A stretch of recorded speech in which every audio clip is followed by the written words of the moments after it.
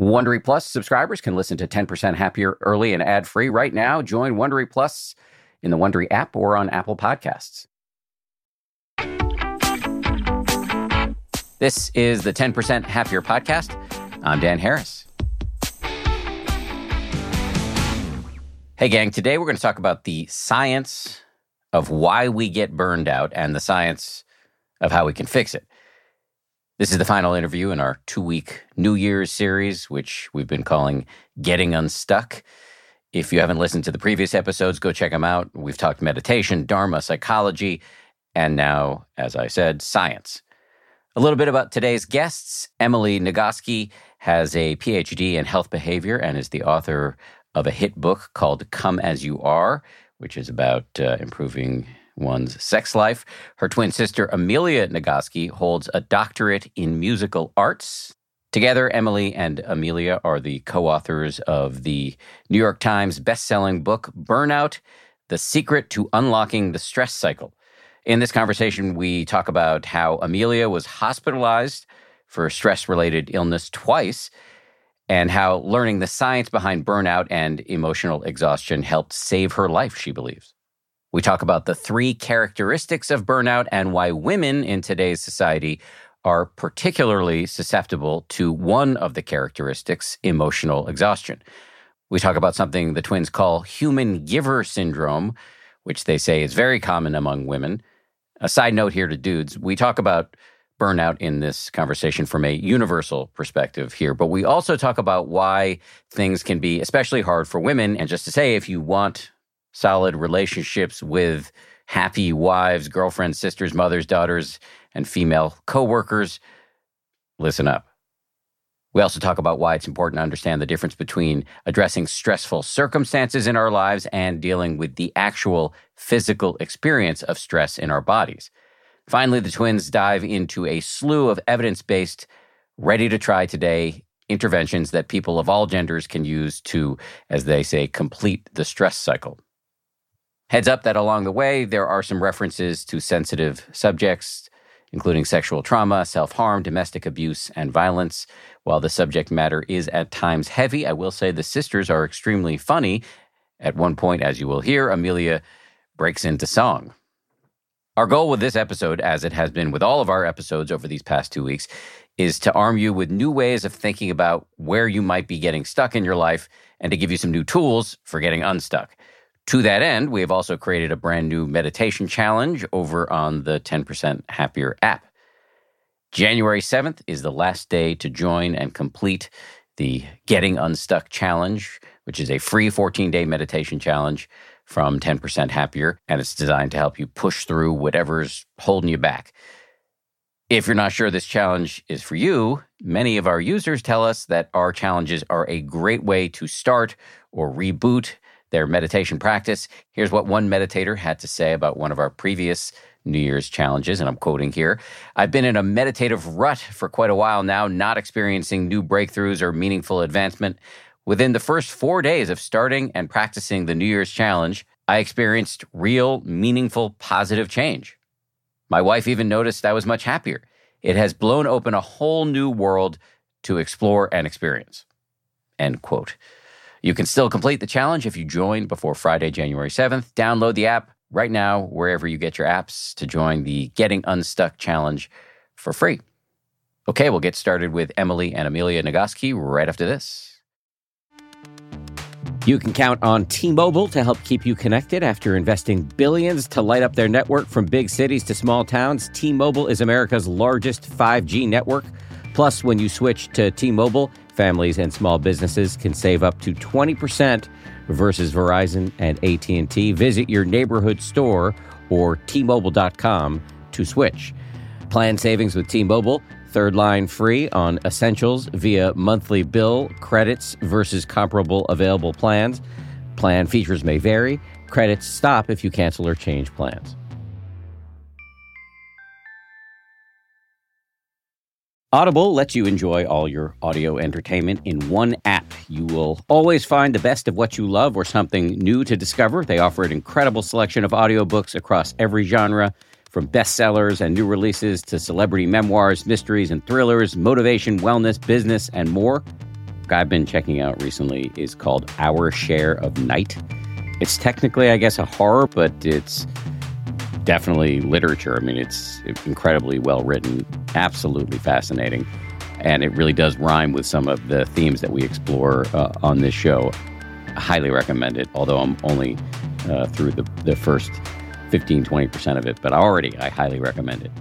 As an Audible member, you can choose one title a month to keep from the entire catalog, including the latest bestsellers and new releases. New members can try Audible free for 30 days. Visit audible.com/10% or text 10% to 500-500. That's audible.com/10% or text 10% to 500-500 to try Audible free for 30 days. Audible.com/10%.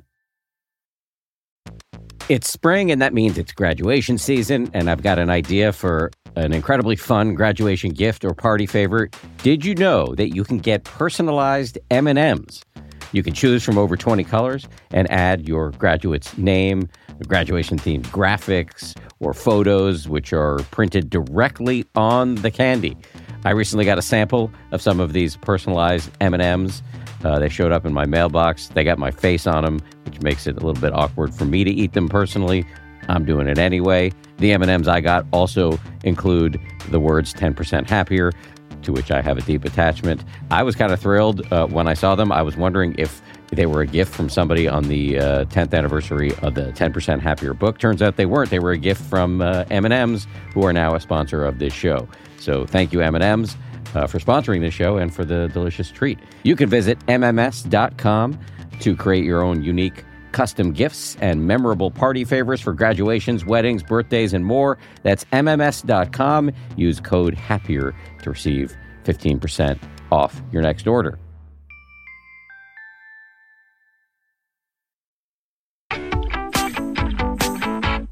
Emily and Amelia, welcome to the show. Hi. Hello. You write something very compelling that I think is a good place to start. You have said that, and I'm quoting here, we wrote it, meaning this book, because it's the book we needed ourselves. Can you tell me that story? Amelia? Yeah. It started back in 2010.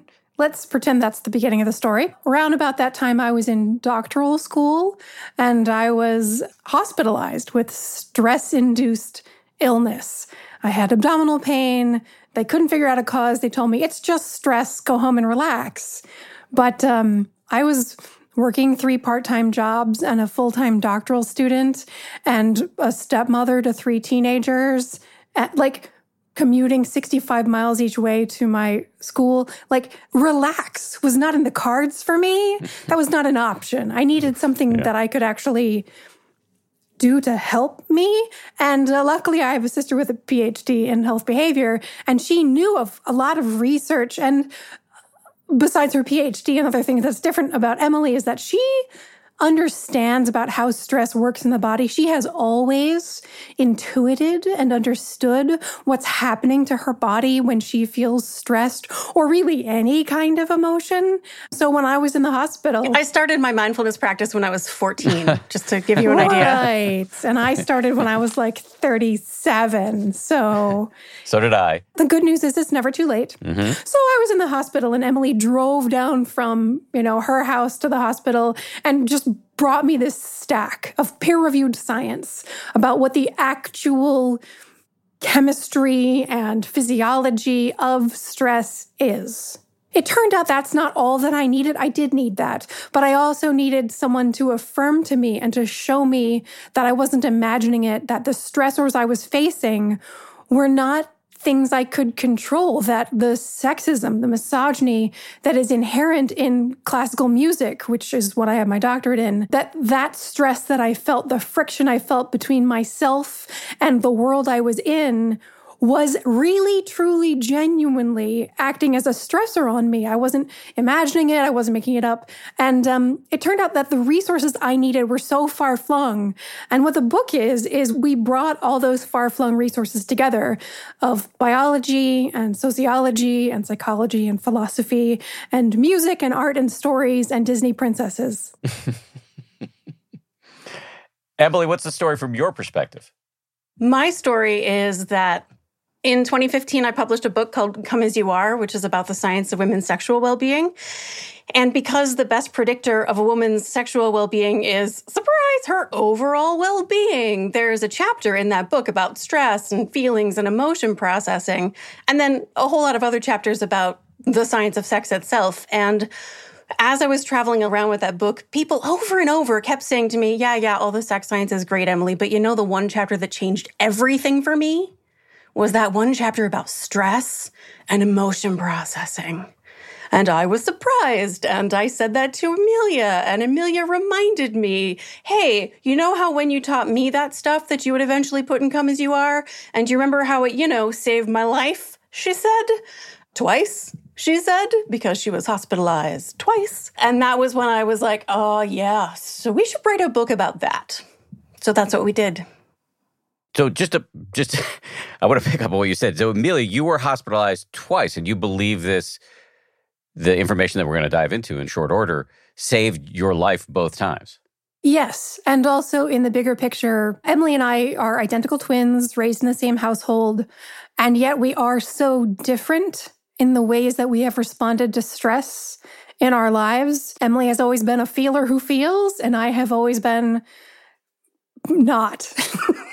I've always been super great at focusing and getting down to business and repressing anything that's inconvenient in the meantime. Because this was my natural response to stress, was to ignore it and to repress it and to shove it, as we have learned, into my body to go hide. I had a lot of chronic illness and chronic pain.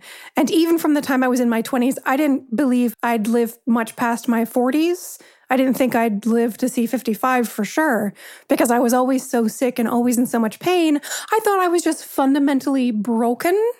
Nope, turns out I'm just fundamentally really great at repressing my emotions, and I needed to learn the skill of moving through the cycles to allow them to complete, so that all of that physiological response that is the nature of emotion did not get stuck in my body and cause inflammation and disease. So yeah, saved my life, not just like in the short term of like, would I have lived through my doctorate? I don't know. But also, little context, I am a COVID long hauler. I am currently recovering from shingles. But in the big picture, the context of the last 5 or 10 years, I've been the healthiest I've ever been, because I haven't been like stuck in wondering why I feel so terrible all the time. Now when I get sick, I know like, okay, there's this structural problem, there's this whatever, but I also know what to do about the things that are not related to a current structural illness. Does that make sense? It does make sense. And I'm really sorry about the long COVID and the shingles. That sucks. That just happens to be right now. That's a passing moment of whatever, but it felt like a lie when I was going to say that I was the healthiest I've ever been, because clearly that's not true at this moment. But in my life, like this is broadly speaking, this is a time in my life when I'm 44 years old and I'm much healthier now than I was when I was 34. And I hope the things you're dealing with now pass quickly. Absolutely, yeah. So let me ask a foundational question. And we've covered burnout on the show before, but I do want to get you to describe what exactly is burnout and what are the 3 components therein. The formal definition established in the 1970s says that burnout is a combination of depersonalization, which is where you have a decreased sort of like investment in your work. You take a step back emotionally so that you're not personally showing up in the work. A decreased sense of accomplishment where you're working harder and harder and you feel like you're accomplishing less and less. And then the third is emotional exhaustion. And it's that emotional exhaustion for women in particular, but kind of for everybody, that is the real problem in terms of your personal biological physical health. Because the term emotional exhaustion, it sounds intuitive, but what's an emotion and how do you exhaust it? Which we spend, a chapter defining. But the short version is that emotions are biological cycles that happen in your body. Amelia doesn't love it when I use a digestive analogy, but, digestion has a beginning, a middle, and an end. And you know that if you don't go all the way through that cycle, some not so great things can happen. Emotions are the same. They have a beginning when they're activated by some stress or by a loved one or by a movie that you're watching. They have a middle where you go through the process and an end where you complete that cycle of activation and return to a state that is closer to peace and balance. Burnout, emotional exhaustion, happens when you get stuck in the middle of that emotional cycle. Feelings are tunnels. You have to go all the way through the tunnel to get to the light at the end. And you have a whole treasury of advice for getting through this. Oh, yeah. There's like a dozen concrete, specific, evidence-based strategies for completing the cycles in your body when they get activated. Yeah. The most important thing about the fact that stress is a cycle that happens in your body, that's really great news because it means that you can deal with the stress that's happening in your body, even if you can't necessarily deal right away with the thing that initiated the stress in your body. When you separate those two things and deal with them in separate processes, it means that you can feel better right now, even before whatever is stressful is gone. But it also does mean that just because a stressful thing is gone doesn't necessarily mean that you've dealt with the stress in your body. So say there's some extreme example like a global pandemic with worldwide lockdown. That might be stressful, right? And even when it's over, even when it's lifted, even when we're safe, you still might be experiencing some feelings of stress that are left over. Even though your body is now safe and free, it might not know that because it hasn't gone through the cycles. Because the thing you do to deal with a pandemic is not the same behaviors that you engage in with your body to complete a stress response cycle as you were evolved to do it, fight or flight kind of situation. Your advice is universal and applicable to anybody. But there's a huge emphasis in the book and in your work generally on women. And so I do want to touch on that because your argument is that women experience burnout differently. How so? The research so far suggests that emotional exhaustion I was talking about is the primary experience of burnout for women, whereas for men, the primary experience of burnout is decreased sense of accomplishment, working harder and harder for less and less feeling of actually getting anything done. Why is that? I don't know. Probably not biology. It's probably because of the ways women and girls are taught to behave around emotions. We're taught to behave like Amelia.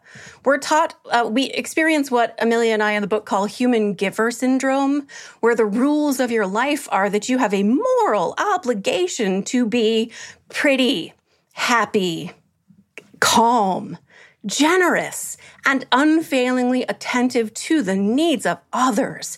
And so if you pause to care for your own needs, to complete your own physiological stress response cycle, for example, through physical activity or rest or a great big cry or a belly laugh or whatever it is you need, you are taking away energy, time, attention you could be giving to somebody else. I know people say, you can't pour from an empty cup, but the thing is, when you're a human giver, if I, Emily, am standing there with an empty cup as a human giver, people don't say to me, oh, let me give you some water, Emily. What they say is, Emily, what are you doing with that empty cup? Don't you see Frankie over there has all that water and not enough cups? I mean, no, keep your cup. Good for you. Self-care is so important. Good for you. That's human giver syndrome. And it doesn't just happen. We adapted this language from a book called Down Girl, The Logic of Misogyny by a moral philosopher named Kate Mann. And as you can tell by the title, Down Girl, The Logic of Misogyny, it's about the role of misogyny and the patriarchy and how it exacerbates the situation for women by creating a system of oppression. But of course, systems of oppression are not binary. It's not that all the men are bad and all the women are good, not even remotely close. But it does make a clear illustration of a system that has a population who feel entitled to what the others have to offer, and another part of the population who feel a moral obligation upon them to give everything they have to the people in power. And power does not just come from masculinity, although power is inherent in masculinity in our society. That's the nature of patriarchy. Men have more access to positions of power that give them resources they need to stay healthy. But white people do too. So if you're a woman, yes, that is your place on the intersection of oppression. But if you are a white woman, you've got something that is a privilege that gives you more access to power than a person of color. This also happens if you are not English speaking in the United States, if you are non-Christian in the United States, if you are not fully able-bodied in the ways that the world expects you to be, if your mental health is not the standard default mental health, if you are not neurotypical. Basically, what I'm saying is that everybody in the world has something that makes them not conform to the socially constructed ideal. So there's nobody who is unaffected by systems of oppression. So if you are walking around in a human body, what that means is that this cycle of stress completion is the same for everybody who's in a human body. And if you are a person who exists in the United States and the industrialized late capitalist West in general, you certainly have encountered friction between who you are and who the world rewards for conforming to a socially constructed ideal. Which is really what the book is about, is how to make those two things reconcile and fix. When I was reading about both of you before doing this interview and reading about this, what you call the human giver syndrome, I just started trying to interpolate back into my personal history and thinking of like, am I doing this consciously or subconsciously? Am I bringing this attitude of entitlement to my relationship with, say, my wife or my mom or my female colleagues? It's humbling to contemplate. Did you ask them? I just researched it. I did my research late today, right before I did the interview. So I haven't had a chance, and I'm a little scared, but the only way to know the answer to the question, am I doing this, is to ask the people. And recognizing that, like, if you are taking on the role of what Kate Mann calls a human being who's sort of morally obliged to be competitive, acquisitive, and entitled in order to maximize their potential, and therefore you feel entitled without even being aware of it to take and receive anything the givers give, if you're doing that to people who are in a giver role, the first time you ask, do you feel like I'm treating you as if I'm entitled to your emotional labor, for example, because they're human givers, their only right answer is, no, you're great. You're one of the good ones. You're doing it right. Don't worry. Everything's fine. So you're going to probably have to ask more than once and ask in different ways and like contextualize the question and say, like, I'm actually asking and I want to know about ways I could potentially be doing better. And it's not just you. We as white women who are cisgender and able-bodied, those ways that we conform to the socially constructed ideal mean that we also can have a history of having treated people who are not English-speaking and white and able-bodied, etc., in the same way, of just not noticing that society has given us entitlement, a sense of, oh, of course, this is how we treat those people who are different from us. And it's not conscious, but we can't help starting from a place where, yes, of course, we are guilty of having treated other people like we're entitled to their time and their lives and their bodies.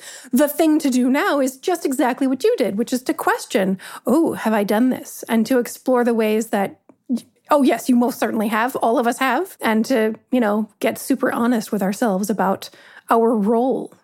And this isn't most of what the book is about, but let me just take this opportunity to say that in Chapter 8, we actually talk about how to process the experience of recognizing that, oh, I have done that, which is what we call it the Mad Woman in the Attic as a concept. It comes from Jane Eyre, which is Amelia's favorite book. That Mad Woman represents our brain's desperate attempt to manage the unmanageable chasm between who we actually are and who the world expects us to be. Whenever we fall short of those expectations, the Mad Woman only has two choices. She can either become inflamed with rage at the world for having those obscene expectations of us, or it can turn toward us with that rage and shame us for falling short. And my Mad Woman throws balls of fiery lava at me.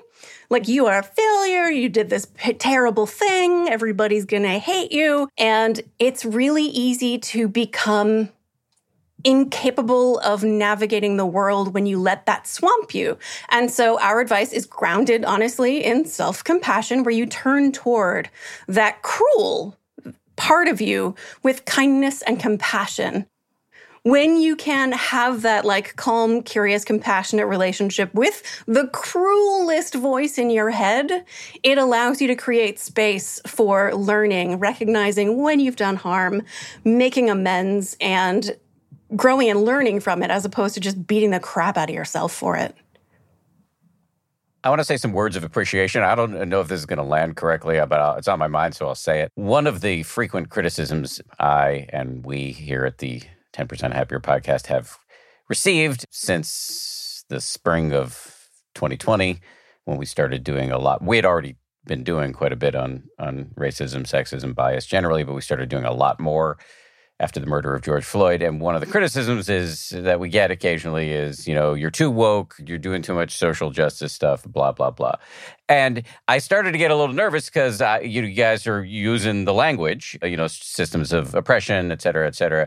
But I do want to appreciate, and, I'm on your side. But I also really just appreciate that you're talking about this stuff forthrightly and with zero detectable sanctimony and a lot of humor and self-awareness. So I just want to express some appreciation. There's actually a review of the book on Amazon that calls our book a feminist screed. And I was like, nailed it. Yes, it is. But it's a solutions-oriented feminist screed. That's right. This is not one of those books that just lays out like, look how terrible the problems are, systemic injustice, left and right. It's also like, by the way, you do not have to wait for the world to be a just place before you begin to feel better in your body and in your relationships. Yeah. And in fact, we can't wait to feel better because the world, the status quo, really benefits from us feeling terrible and being so exhausted that we cannot fight. And so if we start now to complete our stress response cycles, to deal with burnout in ways that are actually effective, we are better, our relationships are better, our communities get stronger, and as each of those levels get stronger, the forces of systemic injustice cannot win against us. The reason Audre Lorde said that self-care is an act of political warfare is because the survival of people who are systemically oppressed is the opposite of the continuance of injustice. There's so much here, so let's dive. I feel like this might not be what you thought you were in for. I apologize. No, that's not true. My team prepares me very well.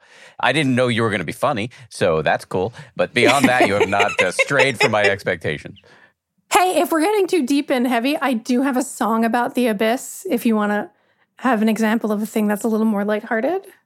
The abyss is that chasm between who we are and who the world expects us to be. Do the song. Okay. Such a pro. This is the song about the abyss. It's the chasm between who you are and who the world expects you to be. Who does the world say that I should be? And what do I do if I don't agree? Rational me says that I am enough. My primate brain says not fitting is rough. Solutions are clear, I should be myself and deal with the world when it puts me through hell. Or easier still is to be what they say.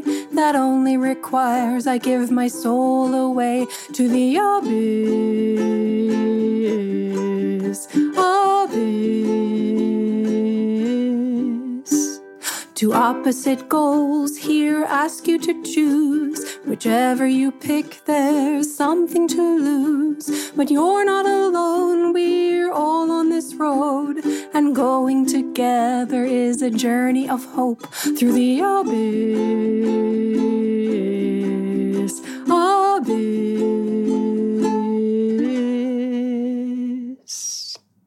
That's the Abyss song. Put an EDM beat on it and you got a hit. Yeah. Okay, so I think we've covered a lot there on the big picture. I think it's, if you agree, I think now might be a good time to talk about what to do about it tactically. So you start in the book with something you've already mentioned, but it might be worth explaining what it means and how do we do it. Completing the stress cycle. Okay, this is Emily again. I'm the public health person, and so I am taking over right now. So the fight or flight response, which is not just fight or flight, obviously, it's fight, flight, freeze, fawn, tend to befriend. It's the stress response activated by something that your brain perceives as a potential threat. In our modern environment, the things our brain perceives as a potential threat tend to be things like money and traffic and work and relationships and our kids. Or a global pandemic, the world's on literal fire, small stuff. Your brain receives that information and goes, oh, that might be a potential threat. And it activates the physiological stress response itself, which is the adrenaline and cortisol and everything that we are familiar with that evolutionarily is supposed to respond to things like lions. Now, the great thing about being chased by a lion is that it doesn't last long. You see the lion, your brain activates a stress response, and it motivates you with the increase in blood pressure, the increase in heart rate, the changes in your digestion, changes in your immune functioning, changes in all your hormones. Its whole point is to help you to deal with the stressor, which is by running. So you start to run, and at this point, there's only two possible outcomes. The first one is you get, eaten by the lion, in which case none of the rest of this matters, or you escape. So let's imagine a world where stress response activated, you start running. We're in the environment of evolutionary adaptedness, so you're running across the savannah of Africa back to your village. Somebody sees you coming and waves you through their door, and then you both stand with your shoulder against the door, and this very persistent lion roars and charges, and you're working really hard together with this other person to save your life, and eventually the lion gives up, and you watch it walk away, and it disappears into the trees, and you turn toward this person who just helped save your life. And how do you feel now? Relieved and glad to be alive, and you love your friends and family, and the sun seems to shine brighter, right? That's the complete stress response cycle. But in our world now, if your stressor is your traffic, then you're sitting in traffic with your shoulders trying to be your earrings, and all the same physiological stuff is happening, the changes to your digestion and your respiration and all the rest of it. And then you finally do make it home at the end of this terrible commute. And when you get home, do you suddenly feel elated and powerful and glad to be alive and you love your friends and family, or do you still kind of want to punch somebody in the face? That is the difference between dealing with the stressor, like if you make it home out of traffic, you dealt with that stressor, versus dealing with the stress in your body. So instead of going into your home at the end of your difficult commute and then taking out your stress response on whatever mammal you see first, you stand outside and you tense up every muscle in your body hard, hard, hard for a very slow count of 10 and a little bit longer than that. And your muscles are telling you, I really want to stop. I think I'm ready to stop. And no, a little longer. And then you flop.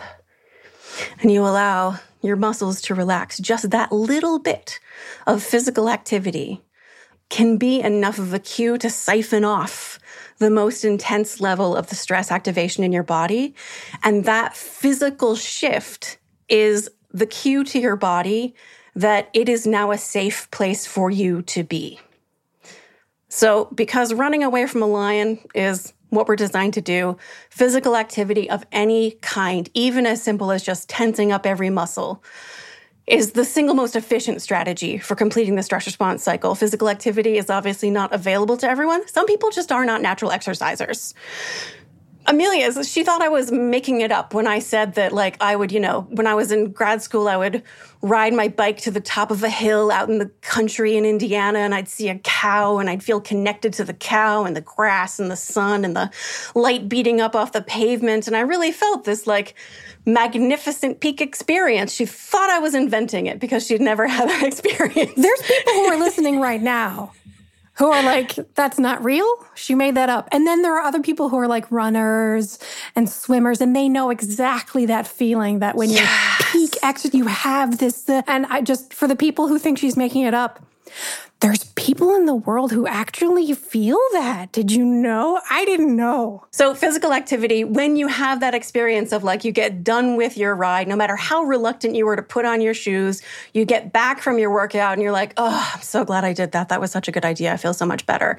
That's your body completing the stress response cycle. But for all people who are disabled, of chronic pain, chronic illness, if you're trans and want to go to the gym, going into the locker room could be putting yourself in more danger as opposed to actually dealing with your stress. So physical activity is not always available to everyone. Fortunately, there are at least 6 more concrete, specific, evidence-based strategies. My favorite is sleep. Sleep is one of those things where, I mean, like exercise. People are like, oh, exercise is good for me, Emily and Amelia. Thank you so much. I'm glad I paid $12 for this book. I just want to interrupt for 1 second because Emily has started talking about sleep, and she does have like an hour and 15-minute talk she does that's just about sleep. So if you thought that the patriarchy thing was a tangent, you really maybe need to like put a limit on how much time she spends on this. Let's just take it for granted that everybody knows somewhere between 7 to 9 hours. People vary individually. I'm a 7.5-hour sleeper. Amelia, my identical twin, is a 9-hour sleeper. And if she only gets 8, she really feels it. People vary. And yet when I was in high school, when I learned that people need 8 hours of sleep, and I would get 8 hours of sleep and still feel tired, it was not enough for me. I thought I was broken and lazy because the world had told me that people need 8 hours. And I really needed more than 8 hours, and I thought I was sickly and weak. Nope, turns out if I sleep 9 hours, I'm fine. So there are injustices around, like I have light sleeper privilege. I have 7.5-hour sleeper privilege. I'm also an early bird. We have a brother whose natural go-to-bed time is 3 a.m. It is really hard for him to find a job where he can sleep according to his body's needs. And if he can't sleep according to his body's needs, the work that he does is not going to be as high quality because his body is not going to be functioning at its best possible way. Exactly. And then the third structure of sleep to understand about yourself. So there's number of hours of sleep. There's what is your natural circadian rhythm. And then what is your sleep chunking, for lack of a better words. For some people, the solid 8 hours is great, but that's not biologically realistic for what humans are designed for. There's also biphasic sleep, where you have a first sleep and then you wake up for an hour or two and you have a second sleep. That before the Industrial Revolution may have been how humans slept most of the time. And there's multiphasic sleepers, people who may have a solid chunk at night or biphasic sleep at night and then are nappers in the middle of the day.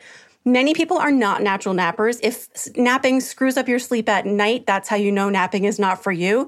But if you are a napper, there is nothing more productive you can be doing with your time than sleeping. Okay, I'm going to stop talking about sleep because I really do want to talk about the other ones. There's imagination. Amelia, you talk about imagination. Imagination was the first thing that worked for me because sleep was not an option when I was in doctoral school, and physical activity was just not a thing that my body responded to the way that like Emily's did, for example. But when I learned that imagination can initiate a stress response cycle, like when you're nervous about a job interview, right? There's nothing there that's physically a threat. Your imagination has invented stress to initiate a stress response cycle. It's really good news because it means your imagination can also complete a stress response cycle. So I would imagine myself as Godzilla tromping on the state land-grant institution where I was getting my doctorate.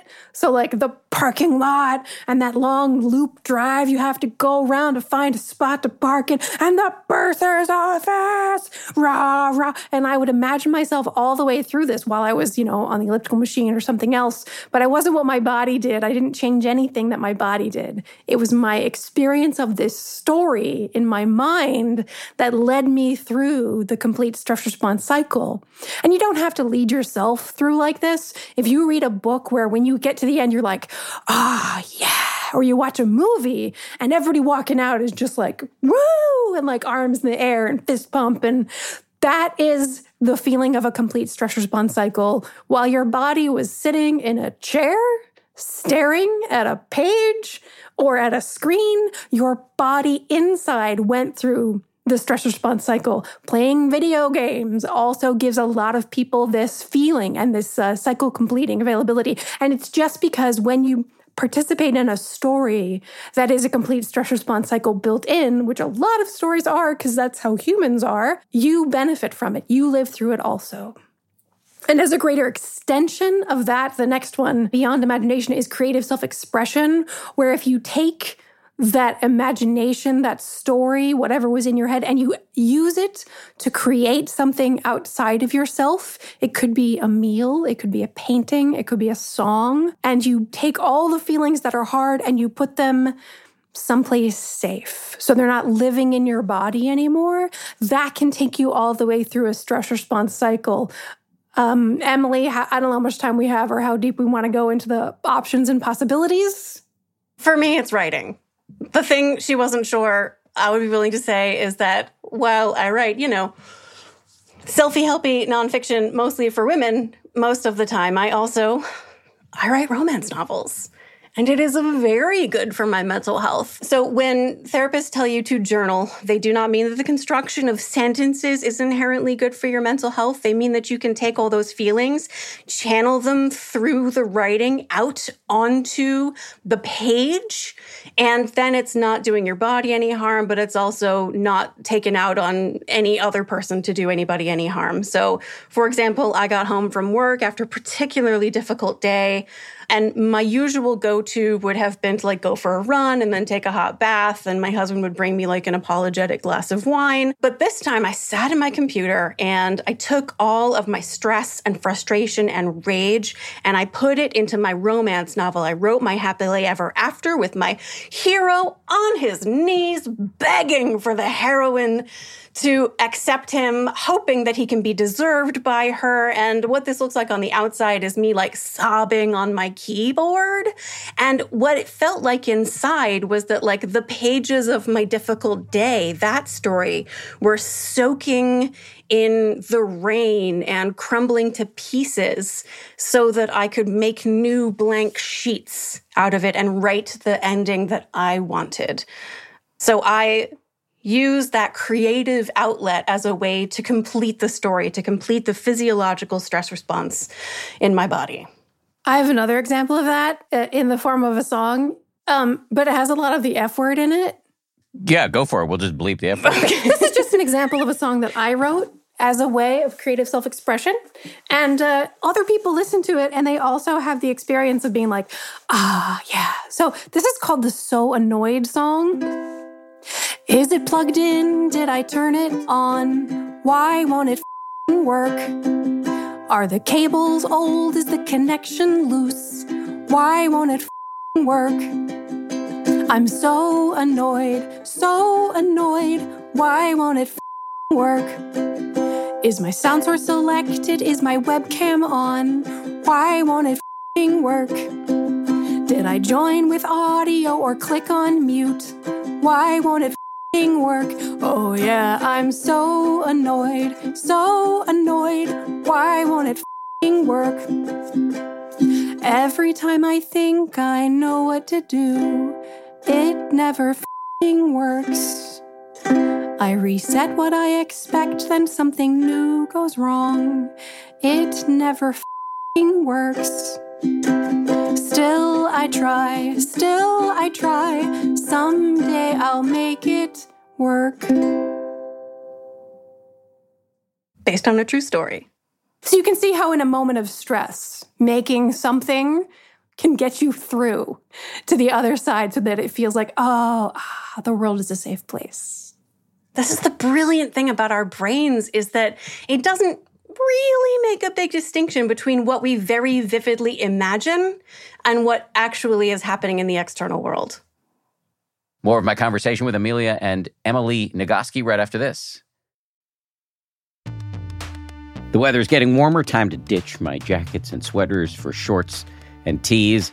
I used to waste my money on clothing that would only last one season. That was until I found Quince. Now I've got high-quality pieces that never go out of style that I will be wearing year after year. Quince has all the seasonal must-haves like 100% European linen shirts from $30, performance polos, and versatile flow-knit activewear. The best part, all Quince items are priced 50 to 80% less than similar brands. By partnering directly with top factories, Quince cuts out the cost of the middleman and passes the savings on to us. And Quince only works with factories that use safe, ethical, and responsible manufacturing practices, along with premium fabrics and finishes. I just made a big order at quince.com. I got 2 pairs of sweatpants that I've just had for like a week, and I already love them. I'm wearing them all the time. Sweatpants are a huge deal to me because I work from home, and I want to look reasonably good, in front of my wife and stuff, but I want to be comfortable, and the Quince sweatpants do the trick. For me, the bottom line is they've got good-looking stuff at low prices. Not a bad recipe. You should go ahead and upgrade your wardrobe. Go to quince.com/happier for free shipping on your order and 365-day returns. That's QUINCE.com/happier to get free shipping and 365-day returns. Quince.com/happier.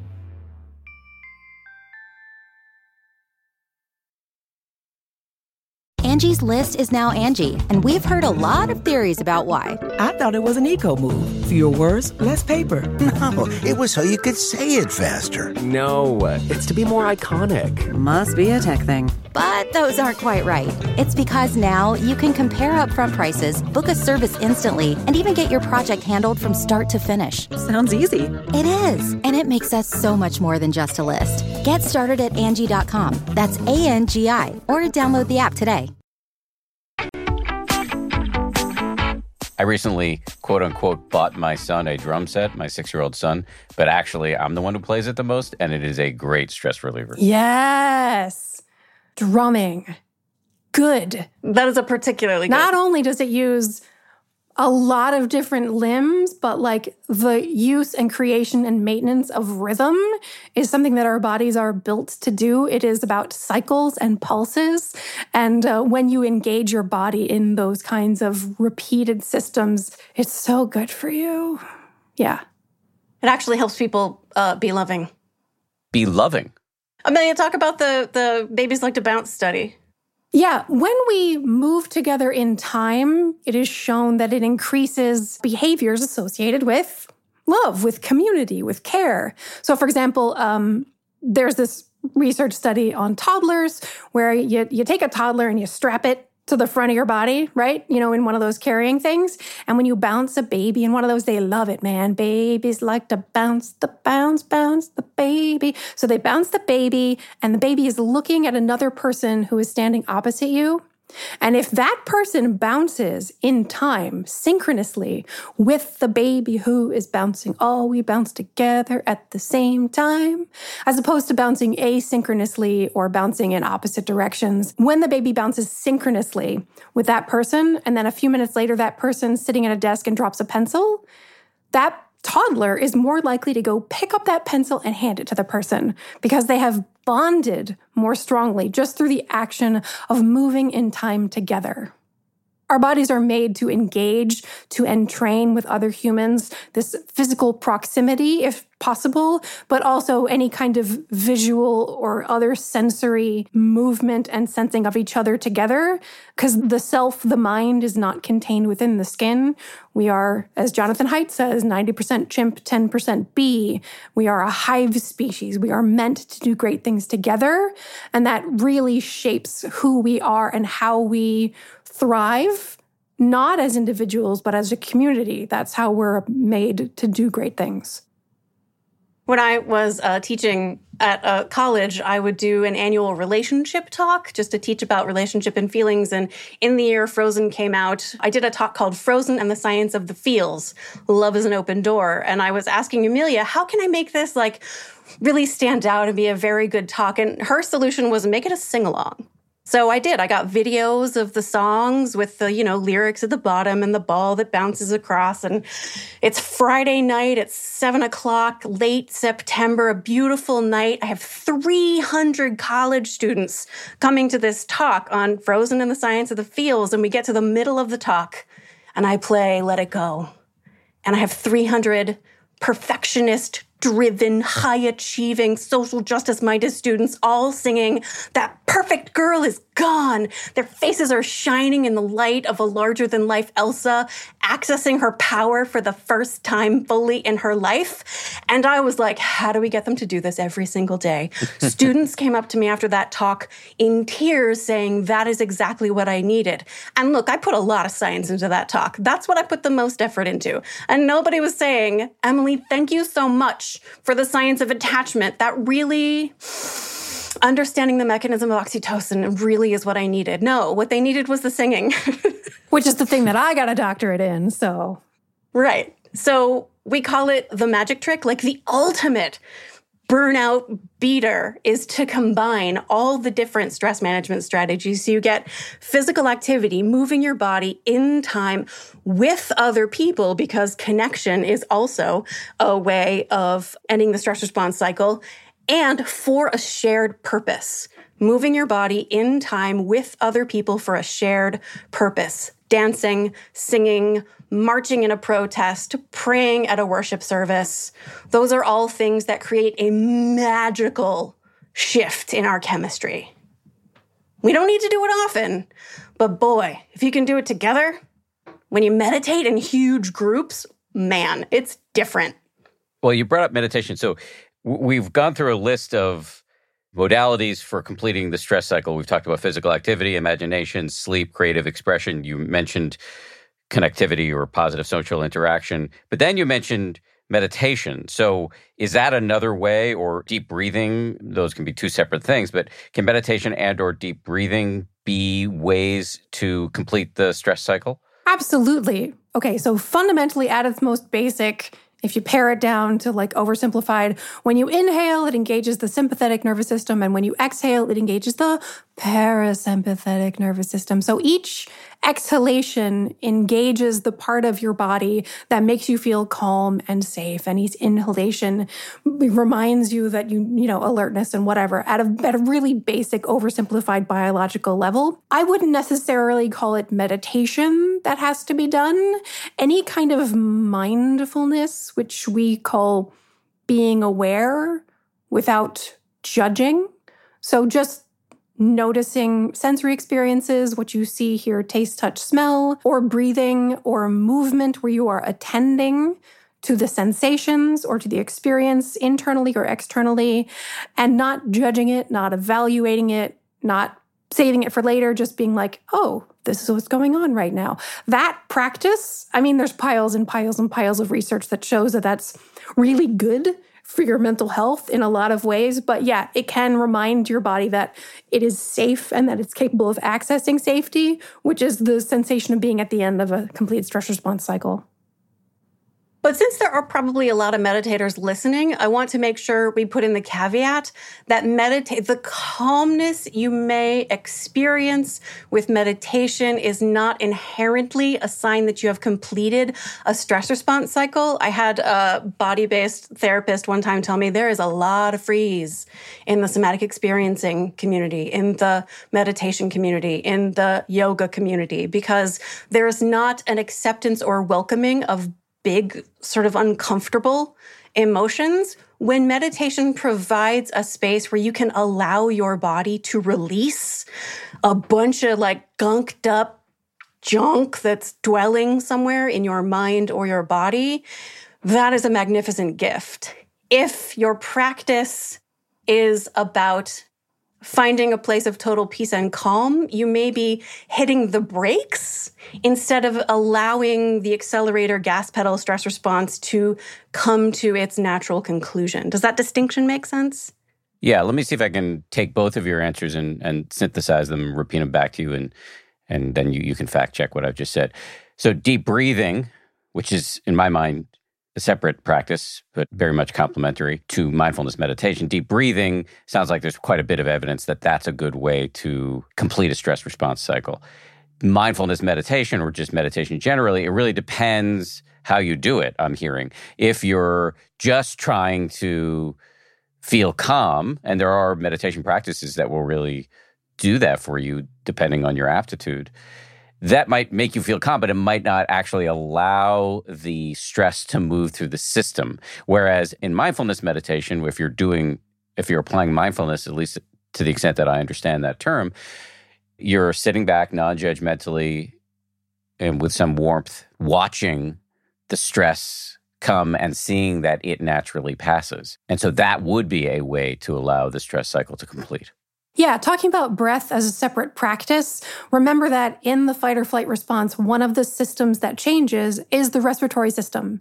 So simply reenacting the deep breathing that you would do while you're running away from the lion, that's your body doing the thing it's made to do to complete the stress response cycle. It is a built-in response. So yes, breath as a separate practice. There are a lot of various different kinds of breath practice, but at the most, fundamental biological level, breath and deep breathing do tell your body, we did the thing and we are safe. When you are meditating for calmness, like that's in, break glass in case of emergency type meditation of like, I gotta walk in the door right now and I can't be like nervous. And, when I walk in there, I just need to be calm right now. And you can just take all the whatever and like stick it in a box and shove it in a corner to deal with later. The thing that needs to happen later is you pull that box out and you open it up and you let whatever was in there fly. You mentioned crying. That's another way, as I understand it, to complete a stress cycle. Totally. Yeah. This is, so, the thing about how Emily was like, could do physical activity. She could do crying too. Like in high school, she knew that she could come home, slam the door and sob for like 4 minutes and then feel better. Yeah. And I was like, oh, crying doesn't solve anything. And that's because I didn't know the difference between dealing with the stress in your body versus dealing with the thing that caused your stress. Because it's true that crying rarely solves the thing that caused your stress. But boy, yeah, it can take your body all the way through a complete stress response cycle. For those people who are like me, who have never experienced the catharsis of like letting a big old cry make you feel better, as they say that it does. The key to it is the non-judgment moment, not feeding the crying more thoughts about the thing that initiated the crying. So instead of ruminating on, I can't believe, he said that or she did that, you set all that stuff on a box, shove in the corner. And instead, for the moment, you just deal with the stress itself by observing, how hot do I feel while I'm crying? How tense do I feel? How much fluids are leaking out of my face while I'm crying? And you just notice without judging, gosh, that's a lot of fluids. Or yeah, I'm super tense. Or, ooh, I'm kind of hot right now. And you just let the crying go and it's a cycle and it just ends on its own. And then you are in a better physiological position, in better shape to go deal with the thing that caused the stress because you're no longer, in the moment of having a stress response. What about laughter? Again, it can't be like a gentle, a single tear as you gaze upon it has to, with laughter, it can't be the polite social laughter of, ha ha, oh yes, that's wonderful. I'm so glad you like that polite, social lubricant kind of laughter that is most human laughter. It has to be the ridiculous, like uncontrollable, silly, loud, open mouth laughter that leaves you with like sore abdomen for an hour after it's over. Like if it's uncontrollable, that's your body has to go through this physical cycle to like make that big old catharsis happen. Also, you can't laugh when your body feels like it's not safe. So your body knows that it's safe because it's laughing. It's a two-way street situation. One of the things I love in the research is that if you can't access belly laughter right now, just reminiscing about a time you belly laughed, especially if you're talking to someone with whom you have shared that kind of like embarrassing belly laughter, you're in the middle of a stressful situation and you just start reminiscing about that time that you laughed that way, that'll by itself, again, our imaginations are so powerful, that can make a shift in your physiology and be a cue to your brain that your body is a safe place now. And also listening to other people laugh. Yes. In the music recording industry, one of the very earliest kinds of records back 100 years ago was laughing records. You could just buy a black vinyl disc and put it on your record player, and it would just be people laughing. This was a product people bought because it was great and effective, and there's definitely videos on YouTube now. That's like our version of it, but yeah, listening to others. More of my conversation with Amelia and Emily Nagoski right after this. Ready to pop the question? The jewelers at BlueNile.com have got sparkle down to a science with beautiful lab-grown diamonds worthy of your most brilliant moments. Their lab-grown diamonds are independently graded and guaranteed identical to natural diamonds, and they're ready to ship to your door. Go to BlueNile.com and use promo code AUDIO to get $50 off your purchase of $500 or more. That's code AUDIO at BlueNile.com for $50 off. BlueNile.com, code AUDIO. Since 2013, Bombas has donated over 100 million socks, underwear, and T-shirts to those facing homelessness. If we counted those on air, this ad would last over 1,157 days. But if we counted the time it takes to make a donation possible, it would take just a few clicks. Because every time you make a purchase, Bombas donates an item to someone who needs it. Go to bombas.com/Wondery and use code Wondery for 20% off your first purchase. That's bombas.com/Wondery, code Wondery. Okay, so we've just talked about a bunch of really universal hacks for getting us. The hacks probably demeans what we've just talked about, but universal tactics and strategies. They're evidence-based interventions. Thank you very much. Okay, well, I like your language too. I won't even try to repeat it. We've just talked about all of that, which are, again, anybody can access this. However, you are, as we've discussed, also trying to talk about also probably these are not the appropriate words, but special challenges facing people who identify as women. And you use a term in the book, the real enemy. Can you hold forth on that a little bit? Yeah, we called it the real enemy because people don't like the word patriarchy. Why do you think that is? Because it's naming a thing. And once you name a thing, it's real. And that's very, very scary. And people want to deny, no, that's not a real thing. Because if it were real, oh my God, that's really dangerous. But also, there's the idea that when you know how to complete the stress response cycle, which is chapter 1, when you know how to manage frustration, which is chapter 2, when you know how to connect with something larger than yourself and make meaning, which is chapter 3, these are all ways to win the game. So chapter 4 is called the rigged game because we've given you ways to win the game, and now we tell you how the game is rigged. It's just that when you exist in the world, your path through life has a certain number of obstacles in it. And if you are a woman, you have more and different obstacles than if you are a man to accessing power or resources or whatever you need, just getting through day-to-day life. And it's not just the difference of masculinity or femininity. It's a difference of race, creed, and all of the other intersections. In case people don't recognize it, we take the language of the real enemy from The Hunger Games. Katniss Everdeen is, in this dystopian near future, recruited to play a game created by the dystopian totalitarian government that has children from all of the districts put into a glass dome and televised to fight each other to the death. And at a certain point, Katniss Everdeen, our heroine's mentor, says to her, Katniss, remember who the real enemy is. And she goes into the game and she's fighting for her life, full fight or flight. Her bow and arrow is out. She's ready to attack. She hears a rustle. She sees the guy and he says, Katniss, remember who the real enemy is.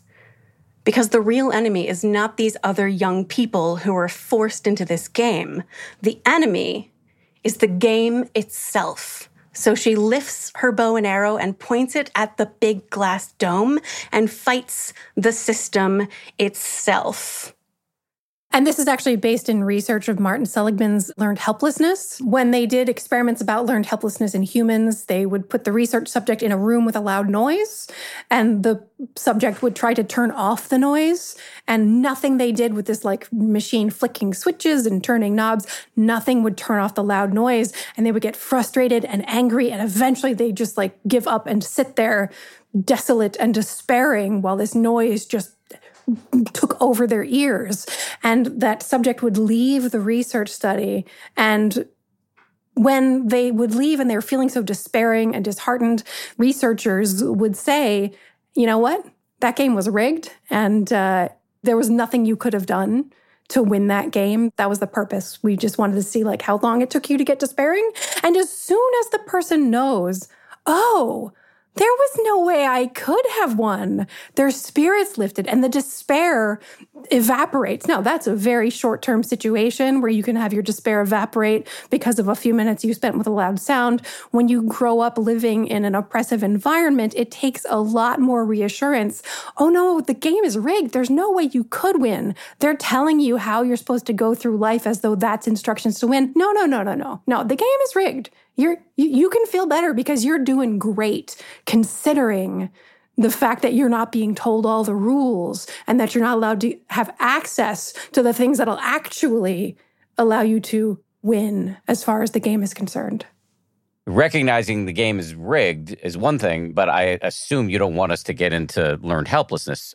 No. So how do you get out of learned helplessness? This is one of those places where the research made me a little bananas, because the research on learned helplessness, I'm sure you know, began with animals, specific like dogs, for example. And I'll tell you what they decided the intervention was for humans, and then I'll tell you what the intervention was for dogs, and you'll see why we give the advice that we do. For humans, they suggested that the cure for learned helplessness was a mindset change. Be optimistic. Believe you have control. What they did for the dogs, so they yoked the dogs together so that the dogs could not get away from a shock. And when they yoked the dogs together so they could not get away from the shock, the dogs went into learned helplessness. They would just collapse, so that when they were no longer yoked together and they could escape the shock, they didn't even try. So these dogs are receiving this uncomfortable but not dangerous shock, and they're not even trying to get up and avoid the uncomfortable stimulus. So what they did for the dogs was drag them over the threshold to the safety place. And again, drag the dog over to safety. Zap, drag the dog over to safety.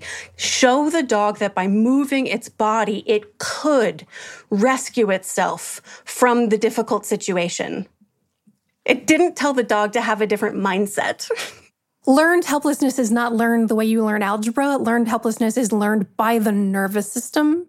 It's learned in the body. Yeah. Technically, learning algebra also happens in your nervous system. Whatever. You know what I mean? It's learned in the body. It's based in reality. The dog really could not escape. That is not a delusion. That is not a misunderstanding of the world. That is based on its experience. So what we tell humans to do is to do a thing. It will not surprise anybody listening to us that we were fairly distressed after the 2016 election. The next day, Amelia built a flagstone pathway from her driveway to her house. She dug a trench. She moved stone. She used her body to make a thing. Look, I did a thing. No, it didn't change the outcome of the election. No, it didn't create systemic change, but it showed, look, I am not helpless. There is something I can do. I wrote a lot of things. I did my job. My job is inherently designed to contradict the idea that women's bodies do not belong to them. So by my continuing to do a thing, I proved to my body that I am not helpless. I just want to make clear about the kind of learning of learned helplessness. It's not like frontal lobe, right? Verbal processing, like higher level cognition. It is deep down in the brainstem learning, amygdala level understanding. That's the difference that I meant. But also, the doing a thing is what shows your nervous system, because your nervous system learns, oh, I can do a thing, like digging the trench. I did that thing. I did it. And through the moving, instruct my nervous system what it's capable of. Whereas the solution for the loud sound experiment of telling the person the game is rigged, it is a frontal lobe cognition kind of solution, but it also is a relief to understand that, you know, when you evaluate what you have accomplished versus what you wanted to accomplish, you were not told the parameters, and that your evaluation needs to be take into consideration the whole big picture. Yeah. You didn't fail. That game was unwinnable. So are you saying to women there are at least two things you can do in the face of structural unfairness and injustice? One is to just know that it's unfair and unjust, and there's a relief in that. Yes. Just knowing is intervention number one. It's real. If it feels like it's too hard, that's because it's too hard. The second thing that I'm hearing is there are areas in your life where you do have agency, including your front yard or your backyard or wherever you can build a stone path. And so the path is a metaphor. We know, right? But it's also a literal, But it was also literal. Yes. So doing something, you may not be dismantling the patriarchy, but you are doing something meaningful to you. And that is a way to reduce the odds of burnout in the face of a juggernaut. It doesn't even have to be meaningful to you, because all you're doing here is you are not dealing with the thing that caused your stress. You are making your own body recognize that it is capable of accessing safety so that you are capable of dealing with the bigger picture, long-term, smash the patriarchy stuff. So it can be literally make a meal, complete any task, do a thing. And a thing is anything that's not nothing. That is truly the best, goofiest, silliest sounding advice you'll ever get. That's actually the best advice. Do a thing. And a thing is anything is not nothing, because your nervous system learns that it can get to safety, access safety, which allows you physically to be in a state of wellness that allows you to, change the world. I would add one other intervention, and none of these things are just for women. They work for everybody. In fact, the more intersections of oppression you experience, the more important they are. And the other intervention is what Amelia and I call the bubble of love, where you create a pocket of connection with others who take your well-being as seriously as you take their well-being, where you do not subscribe to the rules of the outside world, where who you are is welcome and embraced precisely as you are, with none of the nonsense expectations of who the world says you're supposed to be. That bubble of love, human beings, as Amelia said, are not designed to do big things alone. We're designed to do them together. Look, we did not start this book thinking we were going to write the kind of book we wrote. And we were raised as a lot of people are raised in a sort of New England, lockjaw, puritanical, no feelings allowed kind of home. Feelings were not a thing, we were told. And so we're reading all this really very serious affective neuroscience, right at the edge of my ability to understand. And I've got a PhD in this stuff. The lesson over and over was love. It was turning toward each other, especially each other's difficult feelings, with kindness and compassion. It turns out the cure for burnout isn't any of the stuff we have been talking about. They all help. They are all good. But the thing is, self-care is like the fallout shelter you build in your basement because apparently it's your job to protect yourself from nuclear war, I guess. The cure for burnout cannot be self-care. It must be all of us caring for each other. So I would say the last most important evidence-based intervention is what we call the bubble of love. So what does that look like? I can hear people saying, well, how do I create this bubble? I don't even, people have fewer close friends these days than they've ever had. Yes, and loneliness is so dangerous. Yes, and we, by the way, kind of still in a pandemic in some ways. And so yes. What do I do to make a bubble of love? That can sound to some like a tall order.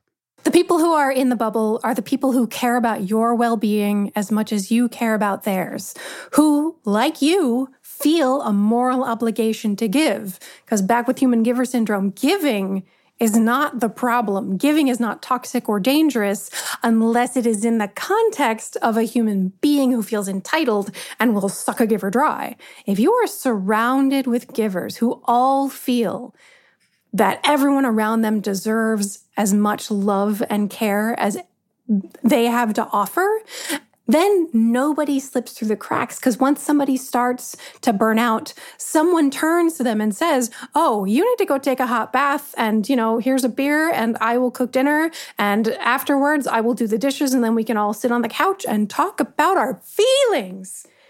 That's what the bubble looks like. And yes, I absolutely agree that it is hard to find the people who are going to be in that bubble. And the closeness of friends is not a thing that's the same as it used to be. But I got to tell you, when Emily and I started writing this book, we didn't have a bubble or consider each other in a bubble.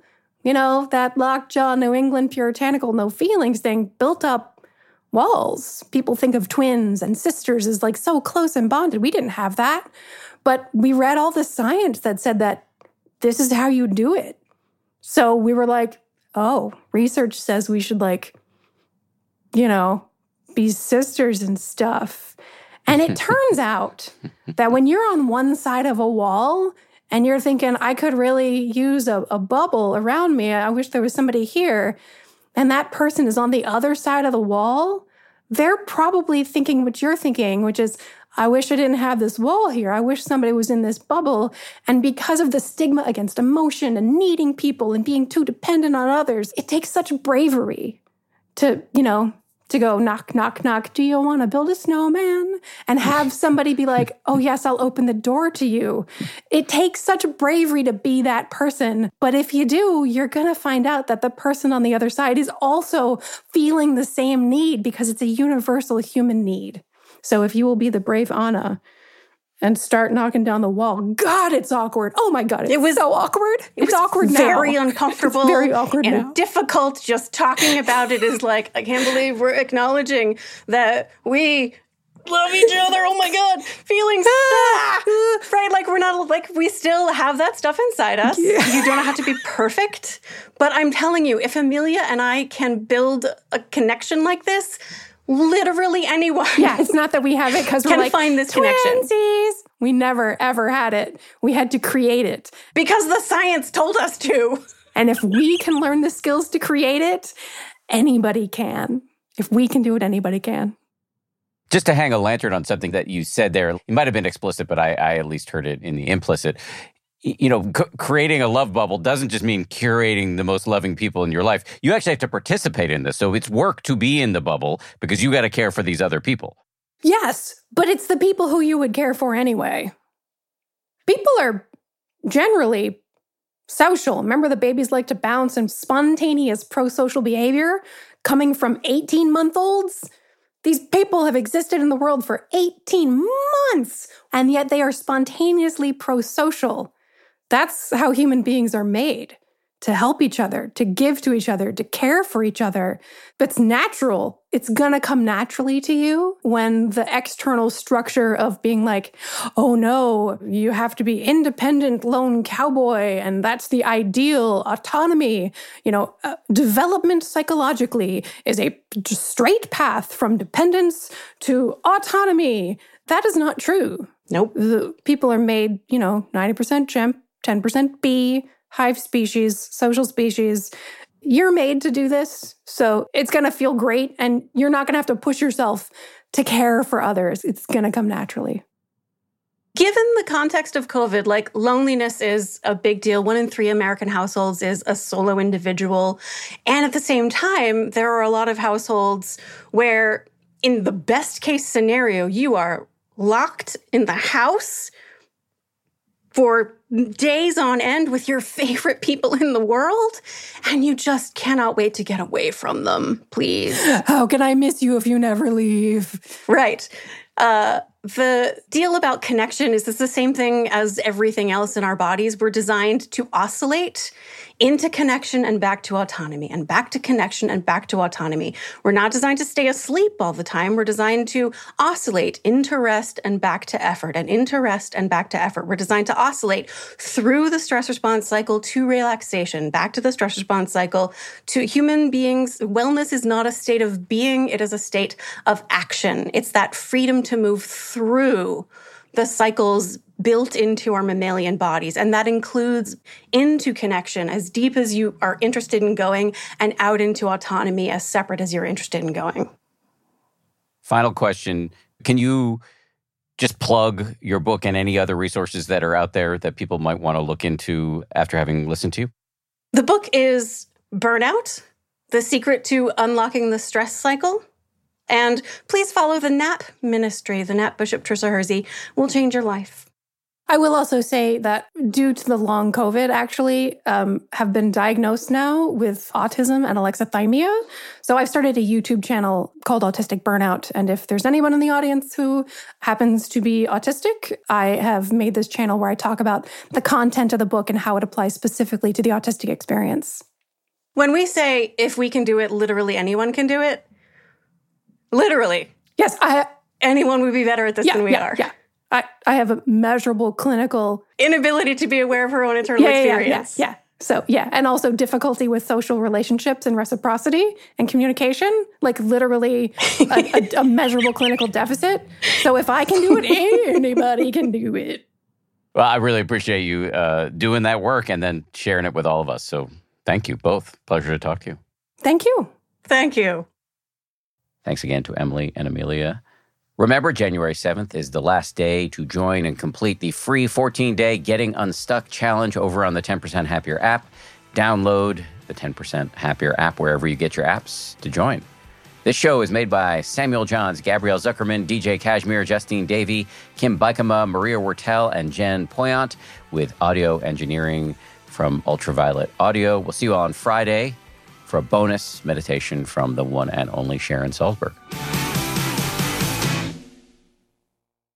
If you like 10% Happier, and I hope you do, you can listen early and ad-free right now by joining Wondery Plus in the Wondery app or on Apple Podcasts. Prime members can listen ad-free on Amazon Music. Before you go, tell us about yourself by filling out a short survey at Wondery.com/survey. You know how to book flights and hotels. All you're missing is a tool to plan the travel experiences you'll have once you arrive. That's why you need Viator. Book guided tours, activities, excursions, and more in one place to make your trip truly unforgettable. Viator has over 300,000 travel experiences to choose from. Everything from simple tours to extreme adventures and all the niche, interesting stuff in between. So you can plan something that everyone you're traveling with will enjoy. Real traveler reviews give the inside scoop from people who've already been on the experiences you're considering. So you can plan with confidence. Free cancellation helps you plan for the unexpected. And 24/7 customer support means you can travel worry-free. Download the Viator app now and use code Viator10 for 10% off your first booking in the app. Find travel experiences for you. Do more with Viator. For more than 2 centuries, the White House has been the stage for some of the most dramatic scenes in American history. Inspired by the hit podcast American History Tellers, Wondery and William Morrow present the new book, The Hidden History of the White House. Each chapter will bring you inside the fierce power struggles, the world-altering decisions, and shocking scandals that have shaped our nation. You'll be there when the very foundations of the White House are laid in 1792, and you'll watch as the British burn it down in 1814. Then you'll hear the intimate conversations between FDR and Winston Churchill as they make plans to defeat Nazi forces in 1941. And you'll be in the Situation Room when President Barack Obama approves the raid to bring down the most infamous terrorist in American history. Pre-order The Hidden History of the White House now in hardcover or digital editions wherever you get your books.